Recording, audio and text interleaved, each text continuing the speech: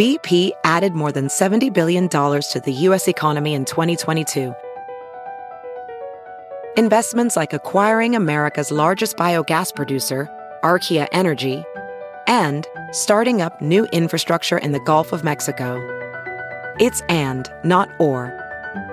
See what doing both means for energy nationwide at bp.com/investing in America.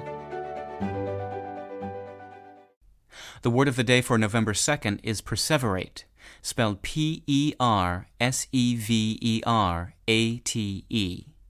Perseverate is a verb that means to repeat or recur persistently, as in this sentence.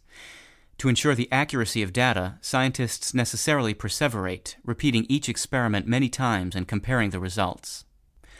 Looking at perseverate and the related noun perseveration, you may guess that the latter was formed by adding a suffix to the former, but that wasn't the case. Perseveration is actually the older term. It's been around since the 1600s when it was used as a synonym of perseverance, which at one time was pronounced perseverance, like perseverate and perseveration. In the early 1900s, psychologists adopted perseveration for the act of repeating a behavior over and over again. For instance, continually repeating the same syllable or word might be called verbal perseveration. Shortly afterward, those scientists wanted a verb for such acts of repetition, so they changed the tion of perseveration to ate, and perseverate was born. With your word of the day for Thursday, November 2nd, I'm Peter Sokolowski.